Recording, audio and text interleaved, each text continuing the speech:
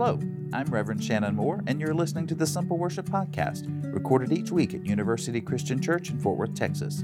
Every Sunday at 9:30 a.m., we gather in the Chapel of the Good Shepherd to sing, take communion, and worship. If you'd like to join us, in person or virtually, please visit our website, universitychristian.org, for more details.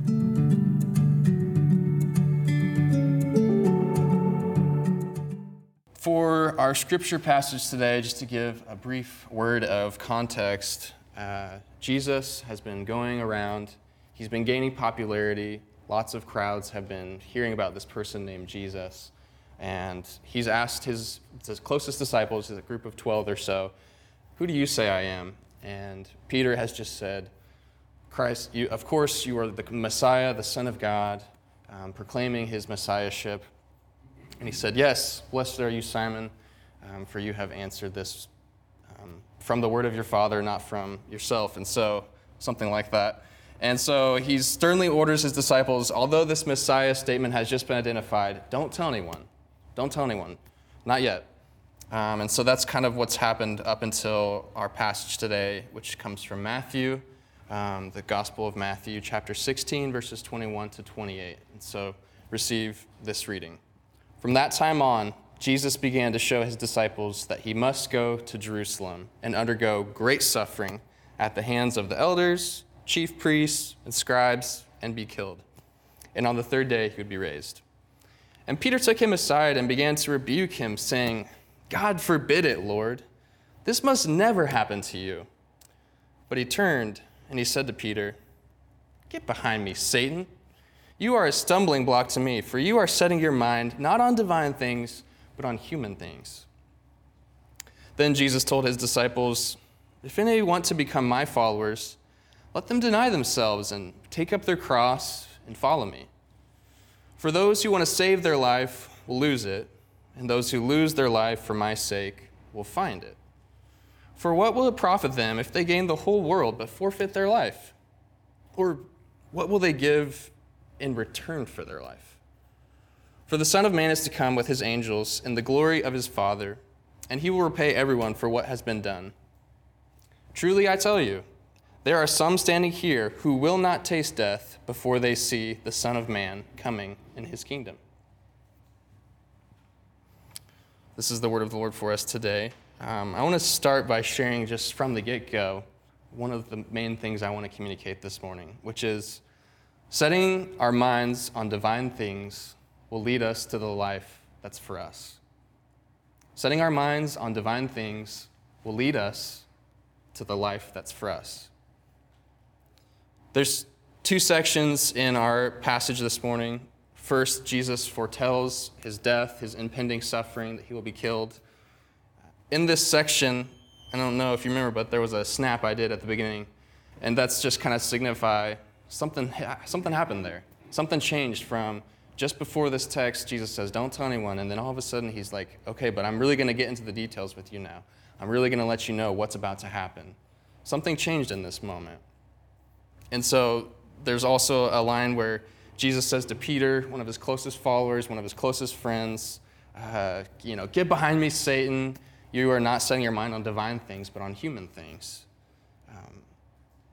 And that's a line that really stuck out to me today that I wanted to focus on, because I believe that our thoughts have incredible influence on the kinds of people we become. Our thought life has an incredible impact on the disciple we are, on the person we are, on the family member we are. One of my professors that has been influential in my life has said that where your thoughts go, your life goes with it.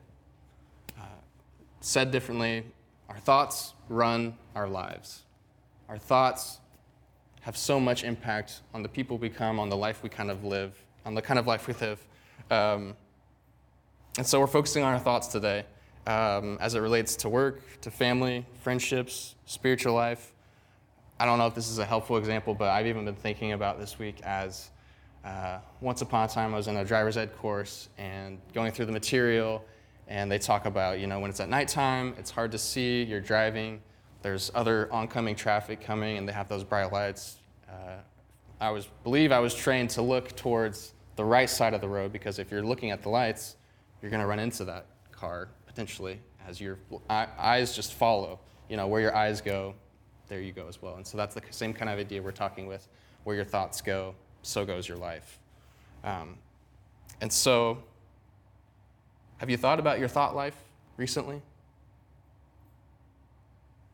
Because we have to be intentional about our thought life. If we're not intentional, it will just kind of go where it goes. And there's nothing wrong with that. But I believe as people of faith, we don't want life to just happen to us. As people who have convictions, particularly kind of convictions of this life of faith that we've been called to and that we believe in, we want to use that to our advantage. We want to use our thought life to gain a certain kind of life, to move us in a direction towards Christ, towards wholeness, towards the good life. And so every person has a system of belief. That's not unique to people of faith, but the calling we have as Christians is to say, we want to be formed towards the direction of Christ. We want our thoughts to go this way so that our life also goes towards Christ. And so as we make this decision, we want to set our thoughts on divine things, not on human things, for that moves us closer to Christ. I was reminded of a passage from Colossians 3. Paul's writing this letter to the church at Colossae, which is a very similar thought process and wording. So it says this: "Since then you have been raised with Christ, set your hearts on things above, where Christ is seated at the right hand of God. Set your minds on things above, not on earthly things, for you died and your life is hidden with Christ in God. When Christ, who is your life, is revealed, then you also will be revealed with him in glory." End of the first section. The second section that we read from today talks about the cross and self-denial. And something I was noticing at this point in Jesus' journey is the cross is not something he's encountered personally, at least on being on the cross. It's not something that has been spiritualized. Instead, the cross is a pop cultural reference to remind everyone that the government has the ability to publicly and brutally murder you, and they have the power over you, not you. You don't have your own power. The ruling authorities have power over you. That's what the cross was at this point in time to Jesus and to his followers. Not to say that it wouldn't become something different later on, but that's what he's referencing when he's saying, take up your cross. That's the kind of connotation that they're working with at that point. And then he goes on to say, what will they give in return for their life? Which is kind of that rephrasing of it, as he said, what will it profit them if they gain the whole world but forfeit their soul? And so what will you give in return for your life is a pretty big question for 9:30 on Sunday morning, but Jesus is asking it. He doesn't care if it's Labor Day weekend or not. He's asking us that one. And so I don't know about you, but I just think that as humans, we have a tendency to kind of shrink up, to hold on to those things that are dear to us, to protect what we have, to save a little bit for ourselves. As Jesus says, we try to save our life for our sakes. That's something I know that's a tendency that I have, to want to hold on to what I have, to protect what I have, to keep for myself. But he says the end result of that is that a person loses their life. And then kind of flips that again and says, but the divine way runs the other direction. The divine way leads to loosening up, to letting go, to opening ourselves up to the bigger picture than what's happening in our own world. And so that applies to all of our life. It's tough to let go. It's tough to loosen up. It's not easy to open ourselves to the things that we can't control, to letting go of possessions, of wealth, of our lives.